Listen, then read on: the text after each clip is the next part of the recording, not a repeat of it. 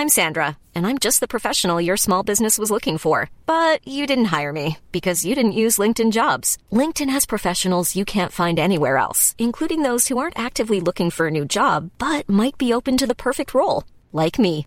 In a given month, over 70% of LinkedIn users don't visit other leading job sites. So if you're not looking on LinkedIn, you'll miss out on great candidates like Sandra. Start hiring professionals like a professional. Post your free job on linkedin.com/people today. There's never been a faster or easier way to start your weight loss journey than with PlushCare. PlushCare accepts most insurance plans and gives you online access to board-certified physicians who can prescribe FDA-approved weight loss medications like Wegovy and Zepbound for those who qualify. Take charge of your health and speak with a board-certified physician about a weight loss plan that's right for you. Get started today at plushcare.com/weight loss. That's plushcare.com/weight loss. plushcare.com/weight loss. Welcome to Far-Fetched Fables, part of the District of Wonders network, featuring Starship Sofa, Tales to Terrify, Crime City Central, and Protecting Project Pulp. Everyone has a story in the District of Wonders. Come and find yours.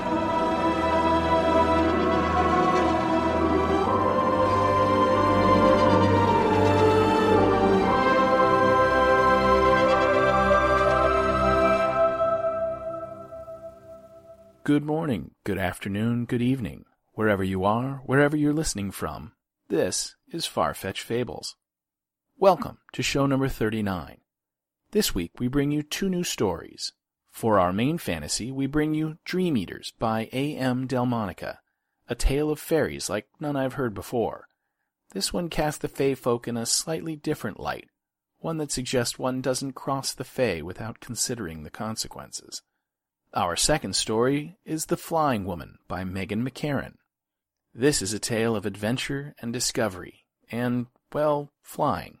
Be cautioned, though, as The Flying Woman may be a little racy and should be considered PG-13, so you may want to preview it before you share it with your wee ones.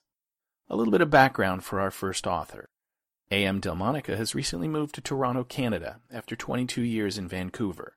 In addition to writing, she studies yoga and takes thousands of digital photographs. She is a graduate of the Clarion West and teaches writing through the UCLA Extension Writers Program. Delmonica's first novel, Indigo Springs, won the Sunburst Award for Canadian Literature of the Fantastic. Her most recent book, Children of a Hidden Sea, was released by Tor Books in the summer of 2014. She is the author of more than 30 stories in a variety of genre. They can be found on Tor.com, Strange Horizons, Lightspeed, and in numerous print magazines and anthologies. Her website is at alexdelmonica.com. We'll have the link in the show notes. Our narrator for Dream Eaters is Heidi Hotz Norse. Heidi is not just another voice. She's a voiceover artist with a range of personalities that varies from mom to business corporate to the friendly girl next door. She's been in the industry for more than 10 years and has worked on television commercials, radio, documentaries, audio fiction, and narration in general. You can find Heidi online at LinkedIn. And now, The Dream Eaters by A.M. Delmonica, read for us by Heidi Hotz Norse.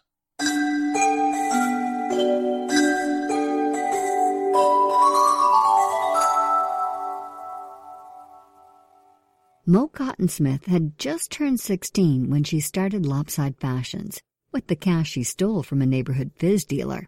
The money wasn't enough to sustain a business, but Mo counted on getting lucky. She believed in making her own luck, too. Thanks to a roving cop cam, her first creation just happened to debut on all the morning news shows. The dress was daffodil yellow with simulated dewdrops on the bodice and a chainmail hoop skirt. Mo's pal, Juanita Jones, was modeling, and the footage showed her fighting off a couple of deviants. It wasn't much of a fight.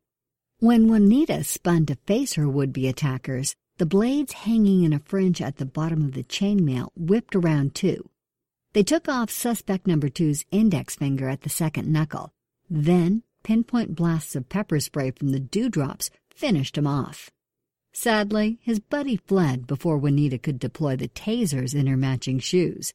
She fired them anyway, then pouted into the camera and strode off down the sidewalk. So suddenly hoops were in again, and Breezy Thieving Mo was a person of interest to someone besides Crime Stoppers. They tried to stick her for hacking the cop can, but her lawyer got that flush just before I joined the force. Lopside's next release was the AD Bodice, a bustier that patted out one of your boobs to a double D while squeezing the other to a bud. It took off, too. And at 19, Mo began cashing the kind of checks the thought of which sends the rest of us running to the scratch lotto. She spent it on a big, expensive house, decorating the place in what she called group home chic. I said there was nothing group home about it. She said chic was not my subject. Back, forth, back again. It had been that way between us the whole time we were roomed together at McMurdy's, a civic dumping ground for girls who can't go home or get a foster placement. Ignoring my input, Mo draped the fabric all over her walls and furniture, then got herself the world's loudest stereo system. The basement she called the hangar, because it was full of hammocks and toys for her various hangers-on. She also built herself a new version of the night mask she'd stolen from me years before, the last time she ran away from McMurdy's. It had fancy green-tinted goggles, padded ones that fit comfortably, and heavy-duty hardware on the breathing filter. She slept in it, as I always had. People called this a charming eccentricity, and when they saw mine, the replacement I built after Mo filched the original, assumed I was copying her. But that's ancient history, priors, you'd say in my trade. Here and now, Mo's striding into the neighborhood policing office, scowling, clutching a shoebox. She's clad in a big-belly dress for an expectant mom, lime velvet in color, with boxy collars and cuffs. Panels peel away from its gut, and something shiny and green hangs over her curved stomach. Constable Elizabeth. She snaps her gum, all business. You pregnant, Mo? It's for the fall show. She perches on the chair. Want to try it on? It comes with an inflatable tummy. I'm working. Come on, I'll wear your uniform. March around in front of the door so nobody catches you screwing around.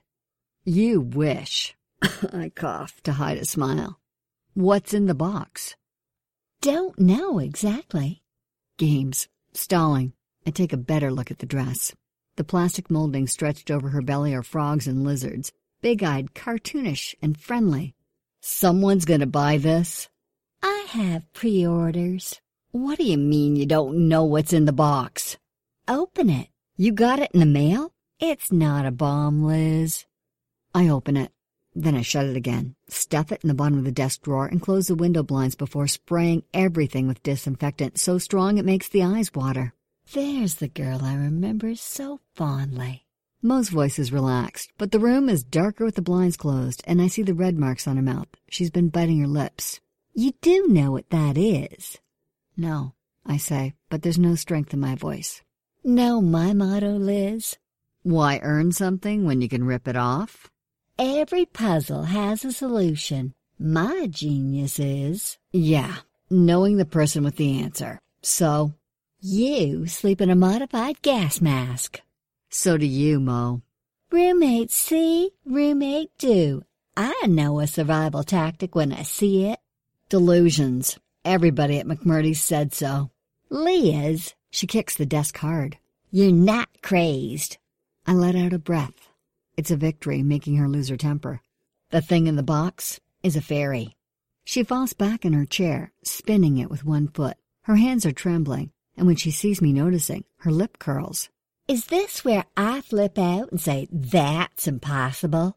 Usually. A fairy. Yes. What does it look like? Like an itty-bitty dead person with bird wings stuck to a slice of Wonder Bread. The dead part is what should worry you. Fairies don't believe in mitigating circumstances. Kinda like you? Shut up, Mo. Ooh, point for me. Opening the drawer, I find the bread has worked its way loose from the box and is crawling up the inside of the desk. I pinch up the slice, avoiding the orange specks in the peanut butter that glues the little corpse there, face up and splayed. Time of death's around sunrise. How can you tell? The size. It's just a baby. What's this? She points to a green stem in its hand. A dream siphon. Which means? She reaches to poke the body, and I slap her hand. Come on, what's a dream siphon? I fiddle with the papers on my desk, trying to hide how I'm pulled between what's right and what I'm going to do. I should tell her this doesn't have anything to do with the police or my commercial drive beat. I should show her the door. But Mo stole my mask all those years ago. She cost me one of my last few dreams. It's hard not to feel owed, like I shouldn't grab this chance to get one of hers in return. Finally, I ask, do you still have those nightmares about weird bugs? Maybe. So, this is the cure. I push the green wand out of the fairy's dead hand with the tip of a pen. When I've got it off the bread, I raise it to Mo's face. Hey! She rears back. You want to know about this stuff or not? Yeah. Then relax. It's okay, I promise. She stops wiggling, and I lay the narrow point of the stem against the corner of her eye. Think of a bug from your nightmares. Mo grips my cheap taxpayer-bought desk. Seconds later, a tiny moth squeezes out of the wide end of the siphon. Shrunken and wet, it plumps out and starts flapping around on my desk. Drying as it grows to the size of my fist, it never manages to get airborne. This is it? Its wings are covered in pink and yellow neon spots, and it looks like something from a kid's movie. Big, fearless Mo's afraid of this? Not funny, Liz. The thing rattles its wings, and she startles me by leaping to her feet, backing up against the wall. The siphon stem jiggles from its place in the corner of her eye. Relax, I say, grabbing the moth. It unfluffs defensively, shrinking to sleekness, becoming about the size of a plum. Is it dead? It's too lovable to kill. This has turned out better than I guessed. I was expecting something horrible. I stuff the moth in my mouth, and it dissolves like cotton candy, leaving a hint of dry sand between my teeth. Mo turns away and retches. I'm surprised she's so affected, and petty enough to be pleased. After a second, I relent, patting her back. The dream I've swallowed starts to seep in. Moth images flitter through my empty attic of a mind. Dusty and hairy, gray and brown and green and orange and cartoon color, too. Powder-scented with soft antennae, they have sharply jointed legs and perfect dots for eyes. You are so gross, Lizbeth. Mo's reproach pulls me back. She's pale, and shadows edge beneath her eyes, which were bright and alert minutes earlier. Dream loss can do that. Get over it, Mo, and tell me what the dream moth looks like. Why don't you tell me how it tastes? Refreshing. I tugged the siphon off her eye. Humor me. Red with no pink wings and... Her eyes widen. Oh, my God. It's like you dreamed it, but now you can't remember? She nods, eyeing the yellow and pink dust on my palm. That dream is gone for good now. You mean no more moth dreams ever? Not for you. That's what a dream siphon does. Now, if all your questions are answered, how about getting out of my office? Instead, she paces my tiny floor. That's why you built the mask. Fairy siphon off dreams, and you were protecting yours. The few I have left, I think. What I say is, where'd you find the body? The bread crawled over my hand this morning. I thought you don't eat wheat. Jesus, Constable, you keep a file on me. Was it your bread? Of course not, and I don't want the lecture about caring for a juvenile. My stomach flops. I get it now. Why Mo's so scared about the fairy instead of curious. Why she came to me. It was Peg's bread, I say. Mo nods. 7 years ago, Peg was just a gaunt 6-year-old with the most infectious laugh ever to ring in the drab hallways of McMurdy's. Now, she's 13 and one of Mo's hangers. She's a cute, good-natured kid, the kind who never gives you shit no matter what you catch him doing or who you're hauling them back to. Peg always gives you a smile and a cheerful word, even when her big eyes are speaking volumes. Stop the squad car. Let me disappear. Is Peg hurt? My voice sounds like it's in a tunnel. She took off. She's gone? She's Peg. She could be anywhere. Mo, did you actually see her leave? Drooping, Mo squeezes her goofy lizard-covered gut. No, and she left her things behind. A familiar urge to smack her rises in me and then falls away. If Peg had been anywhere but Mo's, I'd never have known she was gone. Liz? Peg's in trouble.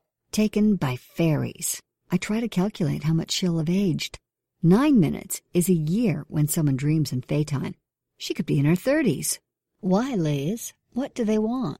She's killed a fairy. Pulling myself together, I indicate to the corpse in its ready frame. Exhibit A here was siphoning. One of Peg's dreams escaped, probably. It knocked her into the bread. They're allergic to bread, Holmes? No. The siphoner got stuck in the peanut butter, struggled, and released a lot of Pix dust. Pix? I point at the orange specks in the peanut butter. This. Pix dust. Looks like pollen. It's dander. Fairy dander? Despite what she's already seen, Mo's voice is skeptical. Magic fairy dander. It gave the bread the wiggles and the slice folded over, strangling or squishing our victim. They're pretty delicate. And now? What's happened to Peg? Taken. Where? To Fairyland? Basically. Mo rakes a shaking hand through her hair. If she comes back, will she be like you? I pretend I don't know what she means. Great. What do we do? Nothing. I peel the fairy corpse off the bread, and it withers into a husk. The bread I dunk in a cup of coffee, soaking it until it falls into crumbs, and then washing the mess down the sink. Go home, Mo. You're going after her. No. You love that kid. Mo, she's gone. You're going, Liz, and I'm going too, or else. I squash the box and dump it in recycling. Or else? That's a threat. You're supposed to imagine dire consequences. Except you can't imagine, can you? You'll have to spell it out. Come on, I could total your life. I know everything about you. Unstrapping my sidearm, I unload it and open the office safe, trading the weapon for a small pouch of pills and vials. You'll be sorry if you come, Maureen Gonzich. She bares her teeth. First off, you have to do everything I say, and no whining if you aren't up for a life-altering experience. Is that your idea of a briefing, Constable? There's more. Pop out your contact lenses and put on your glasses, and take these. Her eyes glitter as I dig out the pills. What are they? Antihistamines, totally legal. Sorry to disappoint you. She tosses them back, sullen. It goes both ways. I know her teenage secrets, too. Now what? The first time you go into a fairy city, you have to offer a flesh tribute. We have to pull out one of your toenails. I'm hoping she'll back out, but Mo doesn't even flinch. Got anesthetic? Or do I butch it out? We don't talk as I set us up. Do the surgery, wrap her bleeding toe. Pulling out a vial of aged Pix dust, I mix it with the saline. This gets trickled, 1 drop, each side, into our ears. Hold the toenail up on your palm, I say. It's already happening. My ears ring so loud it hurts, and I point Mo toward the window so she'll see things slowing down. People freezing in mid-step. Cars and trucks gliding to a halt. A thick, crumbly slop made of Pix dust. Discarded flower petals and bits of opalescent eggshell come into view, covering everything and everyone. Under its drifts, people turn into anonymous perches, and it makes little hills of the cars and parked benches. Only the trees are clear of the slur, fizzing air sweetly from their leaves to blow off the fragments and dust. They glow, making the daylight green. Down here at ground level, fairies are few and far between. Only the flower threshers are down in the pit of the city, drawing petals into their baskets with long multi-fingered rakes. Something buzzes past, licking the toenail off Mo's upturned hand. Welcome to Casqueam, I say. Dusting the slop off her shoulders and hair, Mo bites her lip again, this time so hard it bleeds. I thought we were going somewhere. I lead her out into the open air of the park. The cities coexist. Faytime's just faster. Casqueam changes too fast for us to see, especially since we don't want to. It's like barnacles. She squints at the slur-covered skyline of downtown. I guess. On the roofs, layered bulbs made of orange pixie wax cover the shingles in a crust, 6 or 7 feet tall, each bulb forms a chamber, and through their translucent walls we can see sleeping fairies and their various possessions. From time to time they crack open at the top, revealing onion layers of wax as a fairy emerges, buzzing wings adding to the general throb in the air. One of the flyers bears down on us, and I have to grab Mo to keep her from dodging. The fairy swerves, clearing her by inches. No sudden moves, I lecture sternly. They're faster. They'll always go around us if you don't skitter. They're so big, she says, stunned. They're older. Unlike the corpse on the bread, the fairies buzzing past us are teen-sized. Most are red-skinned with shaggy black hair, though a few lean toward Euro, Asian, and African heritage. They have long, angular limbs and wings like hummingbirds. The vibration of their wings makes my skin buzz and itch. Sandy grains of dander are coming off their bodies in wispy orange clouds, smelling of sugar and sweat. The pix dust swirls in a fog along their flight paths. See, I explain. They eat flowers. They exude this. And they live in bulby, waxy barnacles, and they play chicken with the tourists. Got it. They do all sorts of things. Harvest flowers and sing songs and have wars with other cities. All the action is up higher. Where the air's clean? She sniffles, despite the allergy pills. Cleaner. And they siphon dreams. I forgot to ask why. It's how they get stuff. I point at a bulb filled with odds and ends, a storeroom. We climb to the building roof and press our noses against the wax. Inside are ornate chairs, a dog sled, cartoonish paintings, a mushroom-shaped lamp, a bicycle, buckets, animal head plaques. They can't lift much, even when they're full-grown. But dreams don't weigh anything. We're just a great big flea market as far as they're concerned. Fairies. They always seem so benign in the stories. You need to read older stories, I grunt. They got better publicists now. The fear on her face had been fading, changing to curiosity and excitement. So, we're here and Peg's here. Where do we start, Liz? We? I find I'm glad for once to have company in Faytime. I wiggle my foot inside my left shoe, imagining I can feel the missing toenails. My entrance tributes to 4 pix hives. Lundown, Gay Paris, Tirana, and Casquine. Think, Liz. Peg. Brought here for killing the siphoner. But stashed where? We need a gossip monger, I say. A what? One of the blurring forms swoops out of the flighted crowds above, wings driving a breeze that lifts our hair. The walls remember everything that ever happened for all generations. Listen. I gesture at a layer of wax lying heavy on the side of a building, and Mo's eyes widen at the low murmur coming from it, a mixture of words that in Casquime are, I've been told, mostly Salish and Stolo. It's like a database, a history. They know everything that happens here, and the gossip mongers speak the language. You're keeping Dogwood waiting. The swooping fairy had stopped just short of colliding with us. Arms folded over a skinny chest, she's wearing a sarong pieced together from dreamed dish towels and rock t-shirts. We want to find a girl, Peg, a human girl. We know she's here, but not where. Mo says it all in a rush before I can make the request properly. Can you pay? I hold up the dream siphon, but the creature turns up her nose. Newcomers talk, else you walk, so say the walls. Don't rhyme at us, I say. What do you want? The fairy's eyes flick down to Mo's stomach and the critters on the dress. The name of your unborn. No names, I say. Besides, she's not Dogwood isn't addressing you. I don't know anything worth trading, Mo says. Dogwood points at me. Tell me about her. About no names, I repeat weakly, and the fairy springs to my shoulders, bird-like despite her size. Her hands twist in my hair. Tell me of your Vexy friend, she croons. Mo frowns and looks at me. Vexy? I pry my hair free and check the fairy's hand for loose strands, letting go as soon as Dogwood vaults away. She lights on a lamppost, twirling. Vexy means troublesome, Mo. Treble cow. Dogwood trills ear-splitting laughter. Her wings throb, stirring up the orange slur. You have nothing? She has a phobia, Mo says. Dogwood's eyes widen. Her lips part, revealing small, glittering teeth. Fierce. Excellent coin. There's no help for it now. You'll tell her where Peg is? So pacted. The magic words. Go ahead, damn it, I tell Mo.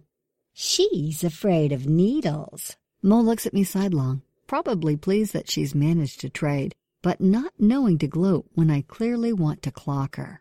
Dogwood shrieks again, pleased, and word goes out through the walls. I have enemies here. They may already be combing the dream shops for hypodermics. Where's the kid? Mo demands. Dogwood pirouettes. Fools! She's where you left her. What's that supposed to mean? Liz? I groan. Your place. We walk to Mo's house, Dogwood trailing behind us lazily. Sure enough, we find Peg there, lying on a hanger hammock. Pix wax has been dripped all over her like melted candles, encasing her body, cutting itself into diamonds where it hangs through the hammock mesh. The thin stream of a dream siphon drifts above her face, its open tip divided like a wishbone, its stems bent into the corners of her eyes. The siphon's tip pokes up through a small break in the Pix wax, extruding set pieces from Peg's dreams, couches and books and xylophones. The dreams are brighter than a usual teenager's, as if Peg hasn't been thinned as much as most kids her age. An acid metal night mask, my old one, I realize with shock, is lying on the pillow beside her. That's why the dream that killed the fairy had so much kick, I murmur. You've been masking her. Fairies zoom in and out of the room, stripping any people dreams of their clothing before shredding their bodies to dusty flakes, then picking up the objects and buzzing away. She's asleep? Mo whispers. No, I say, relieved. She's on the verge of waking. Sounds like the same thing to me. It's just different enough. When a human falls asleep in Faytime, her body ages at fairy speed. You and I lay down now for a 3-hour nap, we'd go home a couple of old ladies. Whatever. We're putting an end to it now, right? Mo's voice is grim as she reaches for one of the passing fairies. I grab her by the shoulders, slam her against the wall. You can't just flatten them. They'd put you down. You talk like we're fucking livestock. Smack one, honey, you'll find out. Pulling free, she collapses onto a couch. And you've known about this for how long? Always. How do you deal? I shake my head, having no good answer. Finally, she sighs. What do we do? Find some way to buy them off. With what? I don't know yet. She looks at Dogwood, who is crooning and twisting one of the hammocks. Any suggestions? The gossip monger shrugs, making gloat of it. Can you tell me why they grabbed her? Mo asks. Perhaps. How much? Mo, it doesn't matter, I say. But there's a Mounties Stetson lying on the coffee table beside us, and Dogwood eyes it covetously. Dogwood could use one of those, she says. So pacted. Mo hooks the hat off the coffee table, tossing it like a frisbee. It lands right on the fairy's head. Then it bears her, shrieking, to the ground. I told you they aren't strong, I say as the fairy flails. The hat falls off before I can rescue her. Dogwood zooms into flight, buzzing Mo once, and then hovering at a wary distance, wings thrumming furiously. Mo, they trade in dreams. Hard goods are useless to them. Okay, fine, I understand. Where's that siphon? I hold out the stem we got off the corpse this morning. Mo wedges it into her eye. Look at the hat, I say, and a clean copy of the Stetson bubbles out of the stem and plumps up to life size. Dogwood comes out of her snit, snatching it with a pleased screech, and zooming out of the room. Mo wobbles. When I try to steady her, she nearly drags me to the floor. Take a breath. It can be tiring. She's gone. Mo's expression darkens. Little Shrek ripped us off. No, the economy runs on cascade barters. She'll trade the hat for something, trade that for something else. When she gets something she actually wants, she'll come answer your questions. You're sure? She'll definitely be back. She's not hanging around because we're novelties. Why? What's she want with us? Nothing I'm gonna let happen.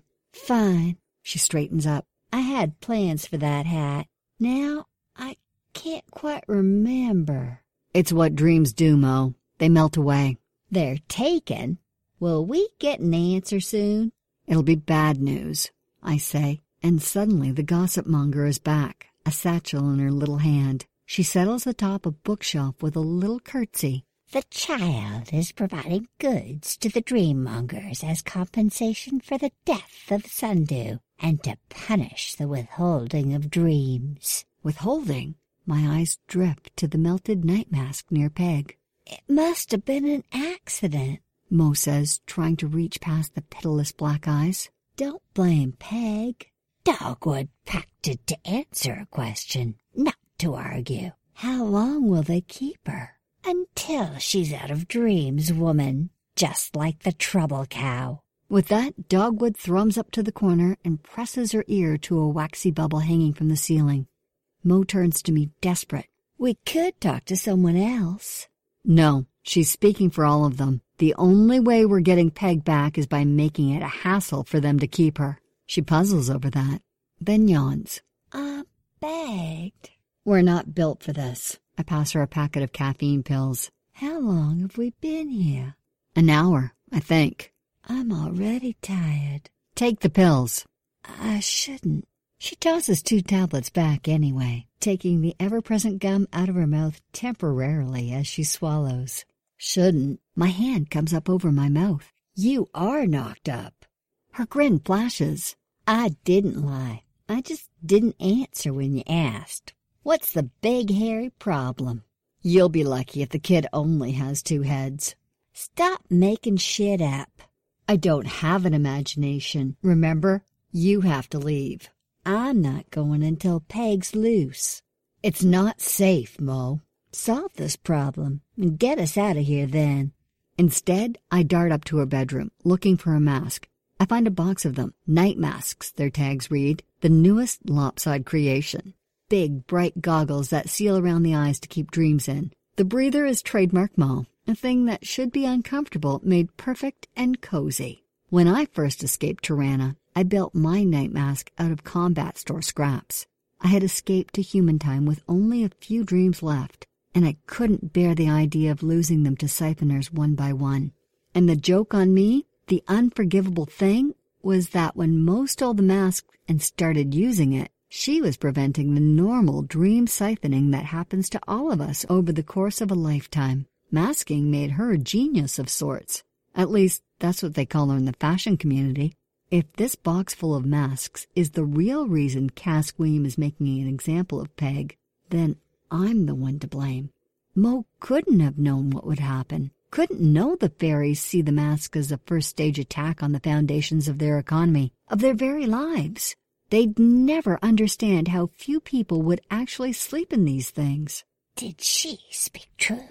Dogwood's voice is a whisper behind me. I whirl, but she lands on my back, her legs locking around my belly, bare ankles crossing, grip firm. One hand claws at my shoulder. Did your friend speak honestly, Trouble Cow? I don't know what you mean. Then her hand comes around in front of my face, clasping a rusty, old-fashioned hypodermic. Just seeing it makes me break into a sweat. I go still because if I don't, I'm going to slam backward into a wall and crush her. And I don't dare. I want to live. Have to live if I'm going to get Peg and Mo out of here. I should close my eyes, but I can't look away from the dream needle. Go now, Dogwood says. Leave them all. The girl, the woman, the babe. Do as I say, and I pack to give them back by nightfall. In what kind of shape? We can negotiate, she says. I can't. Truly? Now her fingers are hooked through the steel loops of the hypo, her thumb rubbing its plunger. A drop of steaming brown fluid beads on the wickedly sharp point. Don't run away. Don't scream. My voice, when it comes, sounds like a little girl's. That can't hurt me, she hisses. Take the pact, Trouble Cow. I'm not leaving them. Moving slowly and gently, I unclench her hand from my shoulder, unlock the grip of her legs around my waist. Dogwood bursts into motion, letting go. Her wings a loud and violent hum as she whips over my head and drives the needle into my mouth. I try to scream for Mo, but sound doesn't come. The point of the needle spears my tongue, going through painfully, and the dream drug pools around my teeth. I try to spit it back, but the dream is already dissolving. My mind fills with nightmares. Shots and punctures and stainless steel plates full of needles, dirty, blood-tinged ampules and sterile, pointy shafts, the wide bores of blood donation needles, even the terrible metal slivers wielded by acupuncturists. The ferry wafts backward to land on the box of masks. Withholding dreams is forbidden. If your friend masks anyone else, we'll put her down. I rub at my tongue, feeling for the puncture wound, but it is gone. It's just a dream. I'll siphon it out, I say. Just you try. Dogwood crows, offering me a stem. It is long and thin, and I cannot ignore, as I always did before, how its little openings are pointy and hollow. You should have pacted with me. Heart pounding, I pick up a brand new mask, staggering back down to the hanger, and I pull it over Mo's face. It fits a little strangely over her glasses, but she doesn't argue. Dogwood shadows me, grim, but also pleased. How are we supposed to make keeping Peg a hassle? Mo's voice is muffled. I fall into the couch, eyes locked on the wall, and put on my calmest cop voice. It'll be okay. They've got power, yeah, but they're dumb, and they've got short attention spans. We'll think of something. Her hand clasps mine, warm and dry, squeezing. What they're doing to Peg, it's what they did to you, isn't it? More or less. And now they say you're trouble? I've got a vengeful streak, remember? Her fingers trace a long scar running up her ulna. But why not get rid of you, Liz? I open my shirt and show her the 3 orange circles around my collarbones, the ones that don't show in human time. I helped one of them in Gay Paris. That's their name for Paris. You and Paris? I can't see that. It was the fairy Paris, Maureen. I didn't go to Versailles or anything. The point is, Cowslip put these marks on me, and the others can't kill me. You're her pet? No. She's like an animal rights activist? I'm getting tired of the cow analogy. Hey, it's not my fault the move fits. You're just cranky because I'm in on your great big secret. The funny thing is that I've wanted to tell Mo for years, but I don't say that. My skin prickles, and I try not to think of needles. I'm worried about Peg. Cow, trouble cow, Lizzie is a trouble cow. Cause a row, holy wow, Lizzie is. Would you stop? Cow. It's a shout. Sacred cow. Mo turns to Dogwood, eyes gleaming. The gossip monger makes Mo dream her a hairy blue jacket before admitting there is a way to make a human too holy, or something like it. Hi, I'm Daniel, founder of Pretty Litter. Cats and cat owners deserve better than any old-fashioned litter. That's why I teamed up with scientists and veterinarians to create Pretty Litter. Its innovative crystal formula has superior odor control and weighs up to 80% less than clay litter. Pretty Litter even monitors health by changing colors to help detect early signs of potential illness. It's the world's smartest kitty litter. Go to prettylitter.com and use code ACAST for 20% off your first order and a free cat toy. Terms and conditions apply. See site for details. I'm Sandra, and I'm just the professional your small business was looking for. But you didn't hire me because you didn't use LinkedIn Jobs. LinkedIn has professionals you can't find anywhere else, including those who aren't actively looking for a new job, but might be open to the perfect role, like me. In a given month, over 70% of LinkedIn users don't visit other leading job sites. So if you're not looking on LinkedIn, you'll miss out on great candidates like Sandra. Start hiring professionals like a professional. Post your free job on linkedin.com/people today. Hey, Dave. Yeah, Randy. Since we founded Bombas, we've always said our socks, underwear, and T-shirts are super soft. Any new ideas? Maybe sublimely soft. Or disgustingly cozy. Wait, what? I got it. Bombas. Absurdly comfortable essentials for yourself and for those facing homelessness. Because one purchased equals one donated. Wow, did we just write an ad? Yes. Bombas. Big comfort for everyone. Go to bombas.com/ACAST and use code ACAST for 20% off your first purchase. Dream siphoning. She gives up the information without much fuss. There's a catch. We need a salve for Peg, an eye wash made from the leaves of something I've never heard of, a jester tree. We troop from one end of Casquim to the other, trying to find out about the tree. As the hours pass, we get more and more drained. But the sun doesn't move in the sky. It beats down, merciless and golden, from the 9 o'clock position. Twice we have to take more caffeine pills. How long is a day to them? Mo asks. Dreaming things, chariots and spinning wheels and winking light bulbs with legs, is making her ever more haggard, and I wish I didn't know about the baby. A lifetime, I say. Spawn at dawn, mate at dusk. By twilight, they're 30 feet tall. 30? And they can't lift more than a few grams? I've heard up north in the summer they can make it to 50 feet tall. Long days, you know. They mate and their eggs pile up in the streets. Tiny little eggs, billions of them. In a city this big, they stack 7 feet deep. And when the sun goes down, the fairies die. Billions of eggs. Her hands drift up to the 7-foot mark as she considers this. Liz, this doesn't look like billions of fairies. Don't all the eggs take? I tap the filter on her mask, trying not to notice how her eyes are hollow and bruised through the green glass of the goggles. That's why the mask doesn't just cover the eyes. The eggs that live are the ones we inhale. They sit in our lungs through the night. Fairies hatch inside us, Mo. Suddenly, she's very busy checking her mask seals. By now, word is in the walls that Dogwood is vending dreams to order, and we get into a complex 4-way barter. An ancient fairy has a vial of jester salve, all prepared and ready, but the payment comes dear.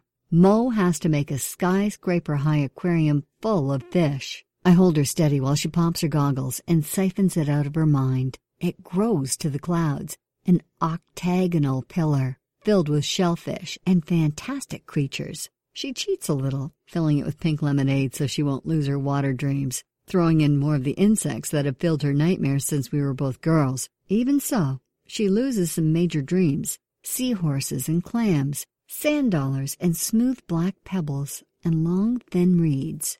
When she's done, she pitches to her knees, and I think for a second she's passed out. This is what Dogwood is waiting for, why she's stuck close. I always pick up a greedy shadow when I speed into Phaeton. Dogwood wants us asleep, and at her mercy. She'd catch Mo's baby, and the Dream Eaters would have Peg. We'd be mindless old women before they let us wake up. But Mo doesn't fall, just hangs there, head down on her hands and knees while the pact is declared complete. In exchange for the aquarium, we get the salve. This better work, Mo says, trying to sound threatening. Her lips are bleeding.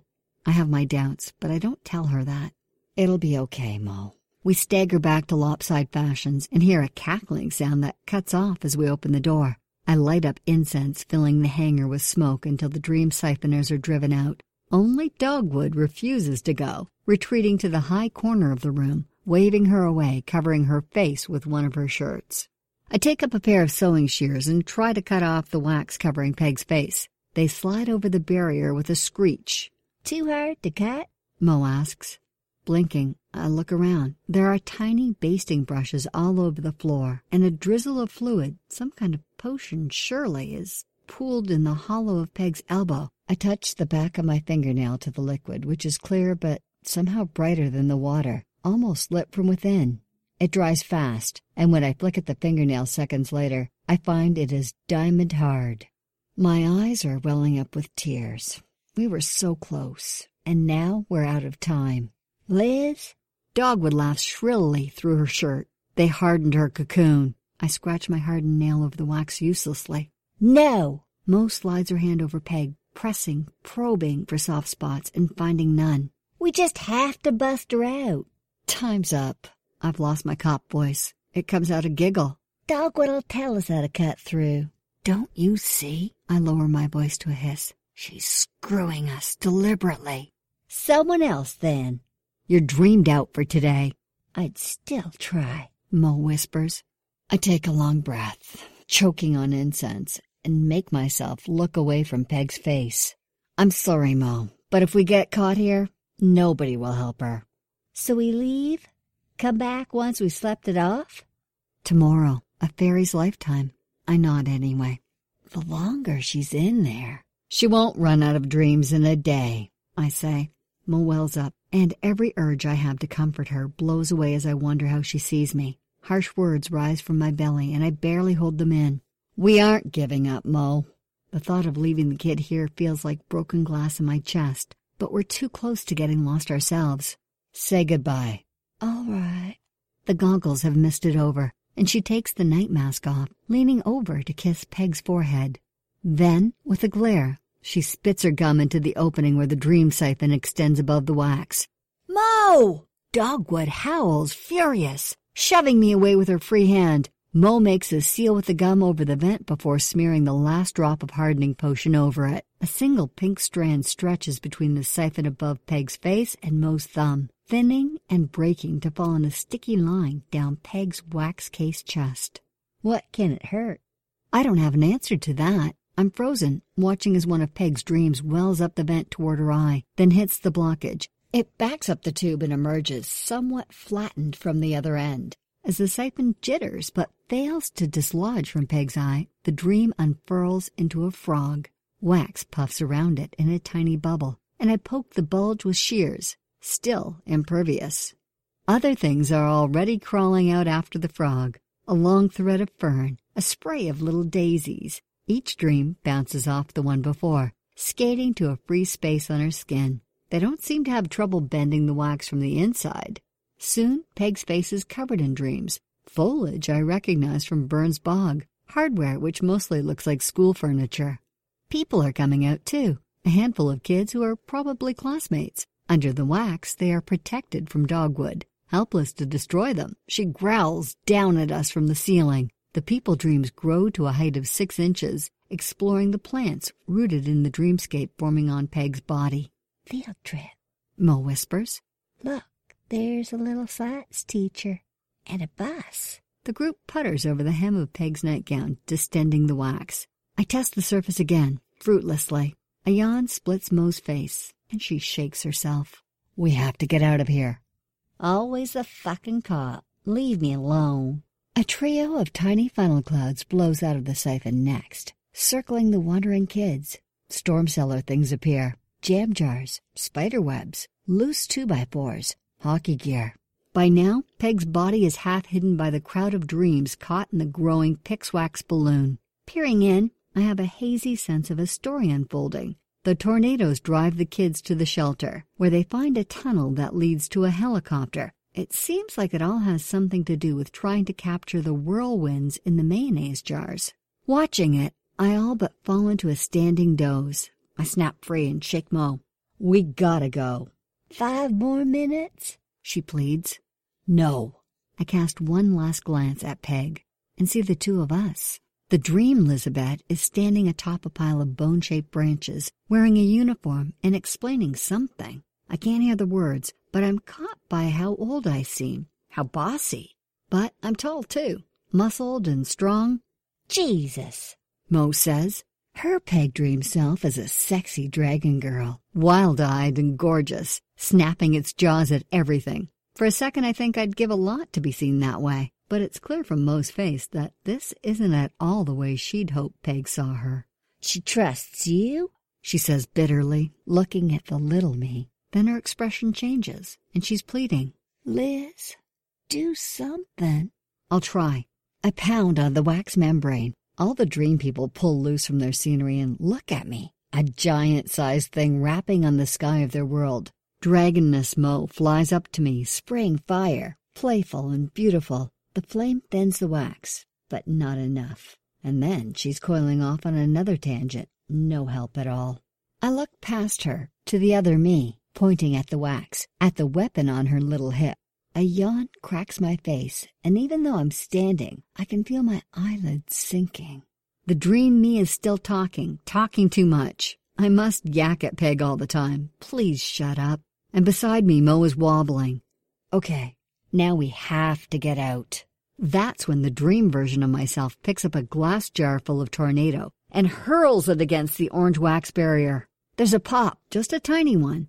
Then the whole balloon bursts. Dream things tear around the room and Dogwood gives chase, coughing. The whirlwinds set up conflicting currents. Wind sucks at us 1 minute and blows us against the walls the next. One of the twisters blasts between my teeth, shooting down my throat and then dissipating, filling my mind with delicious long-lost shades of stormy weather. Clear pockets of air are appearing in the cloud of incense. Just outside the room, I can hear rising fairy voices. The smoke in the air is still too dense, but they'll rush in as soon as they can.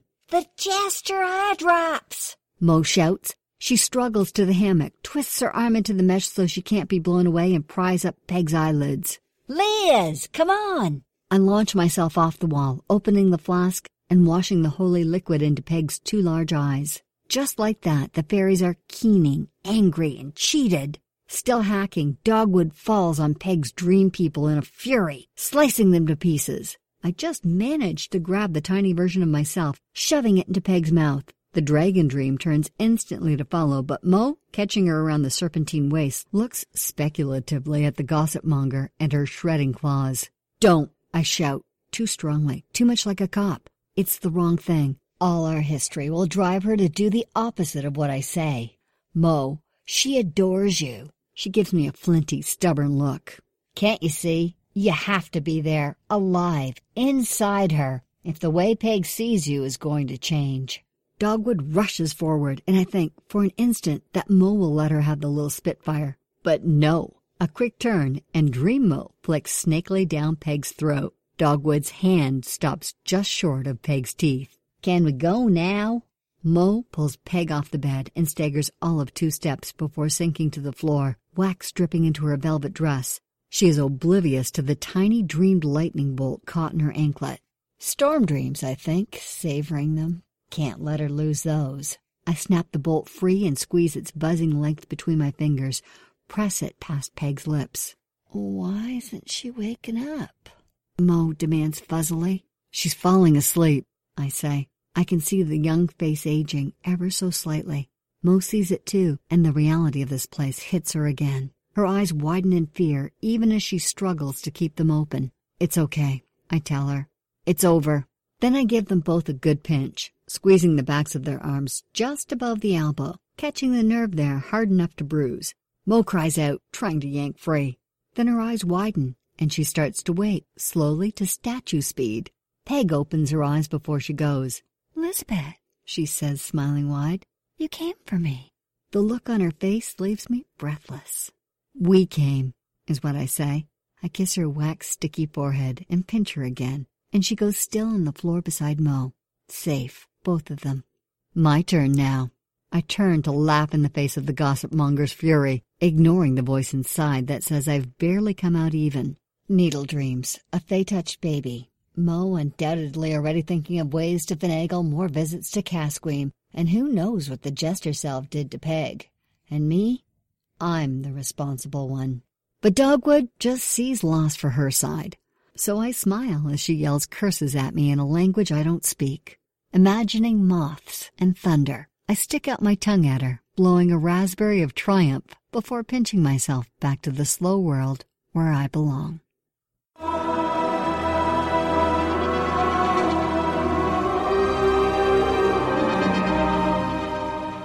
Ms. Delmonica paints a very different picture of fairies in this tale. These are most definitely not the fairies depicted in modern movies and fairy tales. Not the sort of fairies I'd want to stumble upon. More like evil little dream-sucking mayflies. But what a marvelous detailed world she draws us into. From a world of flying fairies to a world where a woman has discovered how to fly. Our next story, The Flying Woman by Megan McCarran, takes us on a wild ride with a woman who discovers that sometimes people really can fly, and the troubles that sometimes come with being special. Ms. McCarran's writing has recently appeared in The Collagist, The Toast, Gigantic Words, and her short fiction has been a finalist for the Nebula and World Fantasy Awards. A food and restaurant obsessive, she is the editor of Eater Austin. You can find her online at meganmccarran.com and also on Twitter. Sarah Fredrickson is becoming a regular among the narrators here at the Triple F, and rather than read you her entire bio again, let me summarize. She was born in Oregon, raised in Minnesota, has a passion for musical performances and the creative arts. She's performed both on and off stage singing and acting and affects various accents for fun. She's a graduate with degrees in music business and audio production and now lives and works in Australia where she married a local. She enjoys going on adventures, writing music, and reading stories to their cats. We are thrilled to have her contribute her excellent voice to so many wonderful stories. So let me present to you The Flying Woman by Megan McCarran, read for us by Sarah Fredrickson.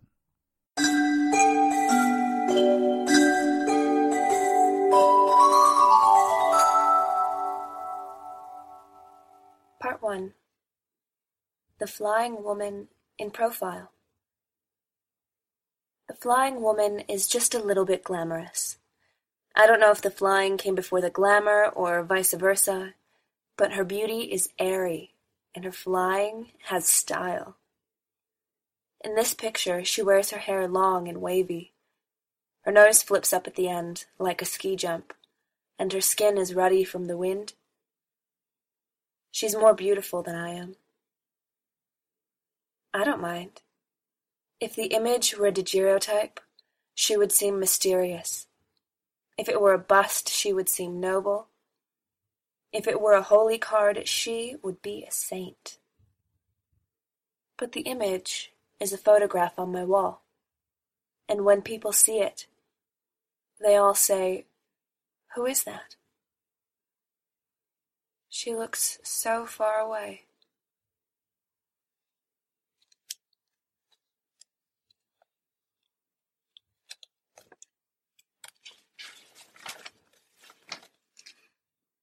Part 2. The Flying Woman in Flight. The flying woman didn't fly above clouds. "It's cold up there," she'd say, "and there's not enough air." She skimmed the roofs and treetops. Her legs dangled behind her, and she wore her wheelchair strapped to her back. "It's hard work," she'd say. "It takes focus." But she needed to fly every day. Otherwise, she had trouble falling asleep. She used to solve this problem by taking trips. She strapped on her wheelchair and a backpack and flew to a new town every day, then camped there for the night. She covered a lot of ground. She made it to Ohio and back, but she got lonely. To combat this, she decided to start from the same place every day and gave herself projects. She sat on top of every water tower in the Tri-County area. She saw the top of every courthouse. She had been very close to balancing on top of every car dealership flagpole, wrapping herself in the massive American flags and sinking slowly to the ground.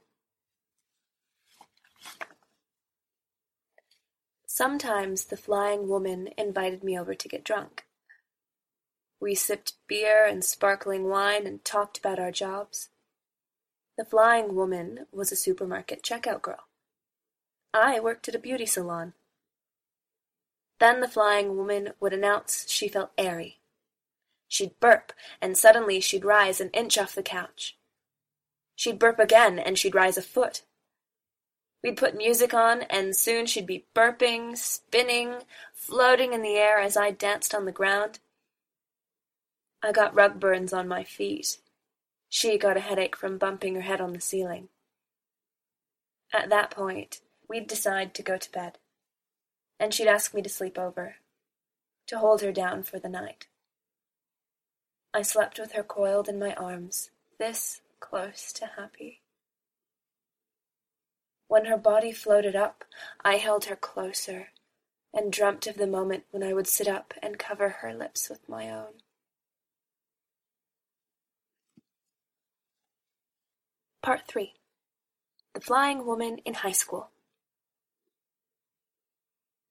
When the flying woman went to high school, she did not know she could fly. She did not know many things about herself, but she did have desires, nagging fantasies that seemed as impossible as marrying a European prince or traveling back in time. Especially during liturgy, she used to look up at the ceiling and wish to float up there, right in front of everyone, like the host the priest held above his head. And then, one day, she did. The entire auditorium gasped as the flying woman, then more a flying girl, rose towards the ceiling. When she reached the top, she panicked. She wanted to fall like things were supposed to. With that simple shift, the moment broke. She plummeted and crashed on the seats below, Something in her body broke, and she passed out from the pain. When she returned to school in a wheelchair, no one could decide, had it been a miracle or a sin? The priests, sent from around the world to examine her, treated her with wonder and condescension. For a short time letters poured in, asking would she pray for peace, speak to angels, send a scrap of her clothes. Her classmates shunned her. Eventually the priests determined that her flight had been a miracle of faith, but, like Peter, who first walked on water only to sink into the sea, she had failed to believe. Privately they warned her never to try that sort of thing again, at least not within the house of God. Part 4. The Flying Woman in Love. One day I went to the house of the Flying Woman for dinner and found her talking to a man. He wore bicycling gear.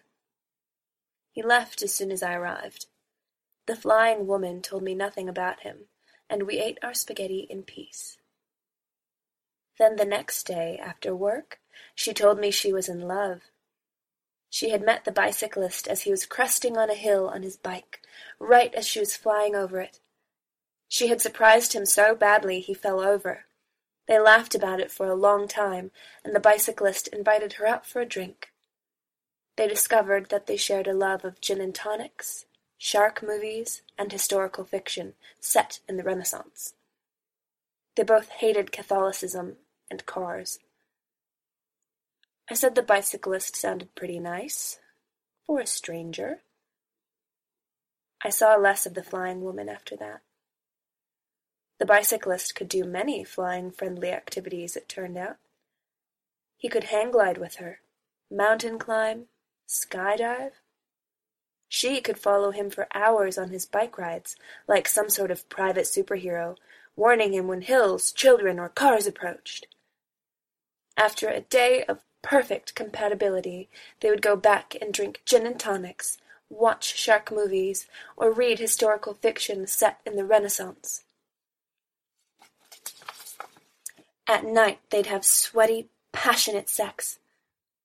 I knew that last part was true anyway, because I went by her apartment one night, as a surprise, and heard moans through the door. My face flushed with shame, and I left without knocking. I'm sure afterwards they fell asleep in each other's arms, no longings unfulfilled, no one floating away or left behind.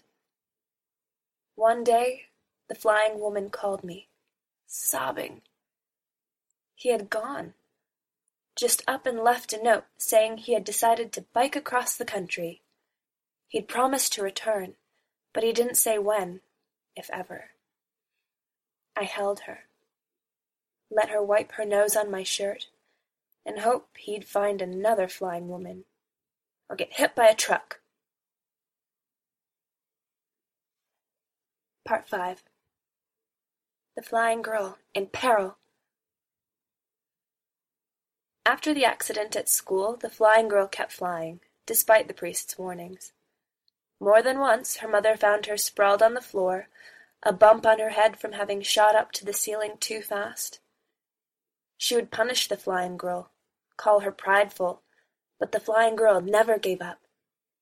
Soon she could do a lap around the top of her room, then 2, then 10, then 100, and then she went outside. In those days, she didn't have her compact chair, just a standard folding one that was too big to carry on her back, so she never went far. But she maintained a small patrol route around our town. She even gave herself a superhero name. She refused to tell me what it was, but I saw the shirt she wore. She had written a huge A on it with permanent marker. I asked her if it was for Angel, and she laughed. Hard.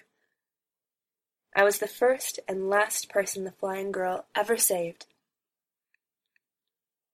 For me, it started in church. The saints in stained glass windows talked to me.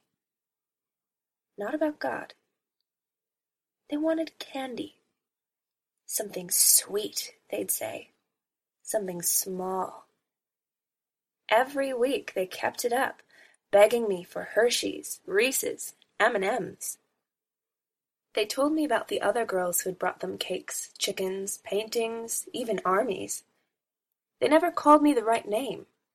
Just kept saying, please, Regina, Joni, Catherine, Anne, a Kit Kat, Milky Way, Mars, something blessed, some king-size bag of something good. Finally, on All Saints' Day, I gave in. Before the first Mass, I placed my pillowcase full of Halloween candy on the feet of a small, unpainted statue of Mary that stood beneath the stained glass windows. I think the saints had been expecting this. They kept reminding me about Halloween, but they acted completely surprised, like a small child's parents opening a gift they had helped pick out. They sang my praises during the entire service, blasting sunlight even as, outside, it rained. I thought I was free. Then came the reward. They wanted to teach me to fly. But nothing they taught me made any sense. They whispered about teenagers, and jumping fish, and a girl who couldn't walk. I tried to fight it, but the whispers won. One night they got me to climb to the top of our town's parking garage. It was winter. I had to clamber up drifts of snow to get to the edge. Now, they said. I jumped. For a minute, I swear I hovered. That's why she saw me, why she had time. The flying girl rocketed towards me, screaming, and caught me just before I hit the ground. The impact shattered her wrist, and she dropped me. I fell with a thud, and she crumpled into a ball beside me, crying. When my heart stopped pounding, I looked over and saw her, the shirt with the A, her cape. I picked her up and carried her to the hospital. We trudged through the empty streets in the wee hours, the wind so cold our tears burned our faces. And in that silence, we became lifelong friends. I never heard the saints again. But sometimes, the flying woman told me she heard whispers urging her. Higher. Higher. I like to think I was the voice that whispered, come back. Part 6. The Flying Woman in Transit. Last fall, the flying woman decided to migrate. I offered to come with her. I had taken up cycling during the bicyclist incident and had gotten pretty good. We bought matching bicycle clothes. She had discovered they were very aerodynamic, and set off for Miami, or some equally warm place with a preponderance of grocery stores and hair salons. We figured it was 3 weeks down to Florida, maybe longer if we decided to take breaks from traveling. We took back roads, and the flying woman flew high enough overhead to see around to the next bend, but low enough to shout down to me, "Look at those cows!" or "What a pretty house!" Most of the stuff was too far away for me to see. 2 minutes later, I'd spot a cluster of cows or a white and yellow farmhouse and yell back, "Oh yeah!" We took turns carrying the wheelchair, which was a little heavier than usual because we had fitted it with off-road tires for camping. At night, we roasted cheap hot dogs and talked about old memories, small things we'd left behind. Now that we were on the road, we felt like we had stepped out of our lives, finally become important. We made it all the way down to Savannah this way. We thought about staying there until one of the locals told us sometimes they got snow. We were disappointed, but we decided to celebrate getting so far south. We got a motel on the edge of town and bought 2 bottles of cheap champagne. We had no music, so we sang, and the flying woman bounced against the ceiling. I held her hands and pulled her around the room, smiling up at her in drunken bliss. Eventually she asked me to pull her down, and after some jumping I grabbed her leg and got her into the bed. My nose brushed her cheek. She turned to look at me, and before I could think, I kissed her. Her mouth was warm and wet. It tasted like bubbles. She pulled me on top of herself to keep from drifting, and we kissed again. I felt her body rising beneath mine, in danger any moment of floating away. We got our shirts off without incident, and with practiced hands unhooked each other's bras.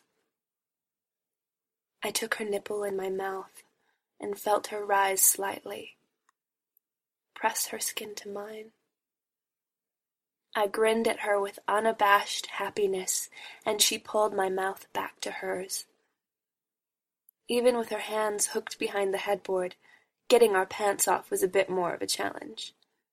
We giggled raucously as I pulled jeans and panties off of her thin, tiny legs, which were already floating towards the stucco ceiling. I pressed my palm against her hip and kept her centered. I worked my way slowly, made her sigh in the ways I'd always imagined, while tracing the contours of my own body. I traced the soft crevices of her lips, pressed my tongue into the deep, wet center. I heard her moan, and her whole body pushed against my grip. I kept my hand steady, held her back. And then she cried out, deep and unrestrained, and I felt her sink. I lifted my head and kissed her. She held me and whispered over and over, "Thank you. Thank you. Oh God, you saved me."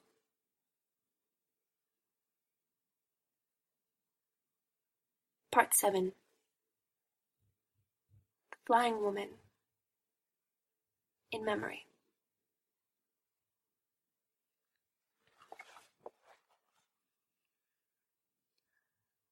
I made a lot of plans that night.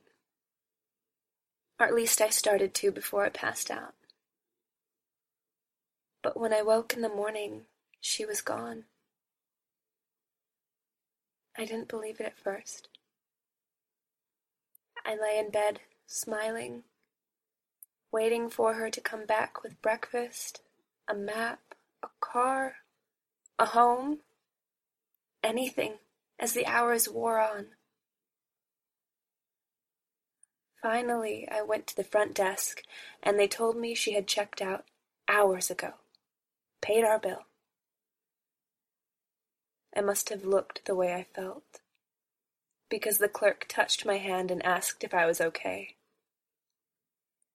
I rode my bike in circles all day, asking about a woman who could fly, or perhaps one in a wheelchair. No one had seen her. I stayed in the motel until my money ran out. But she never came back. I don't know what happened. Maybe she was ashamed. Maybe she met the bicyclist at the Waffle House next door, on his way back to find her. Maybe migration is a solitary thing.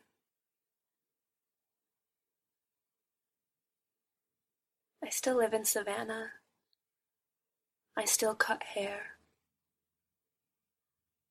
Now I watch the sky.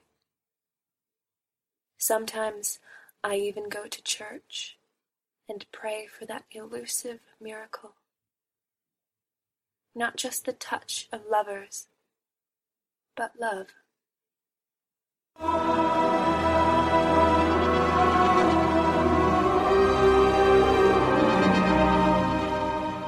We've all played that game. You know the one, where you're asked if you could have any superpower, what would it be? How many people say they want to fly? But when you think about it, really think about it, would flying truly be a blessing or a curse? I suppose for the flying woman it was a little bit of both. And with that, we wrap up our show for this week. Please remember that Far-Fetched Fables operates under a Creative Commons Attribution Non-Commercial No Derivatives 3.0 license, which means you can download the content and share it all you like, but don't change it or sell it. Be sure to give credit where credit is due.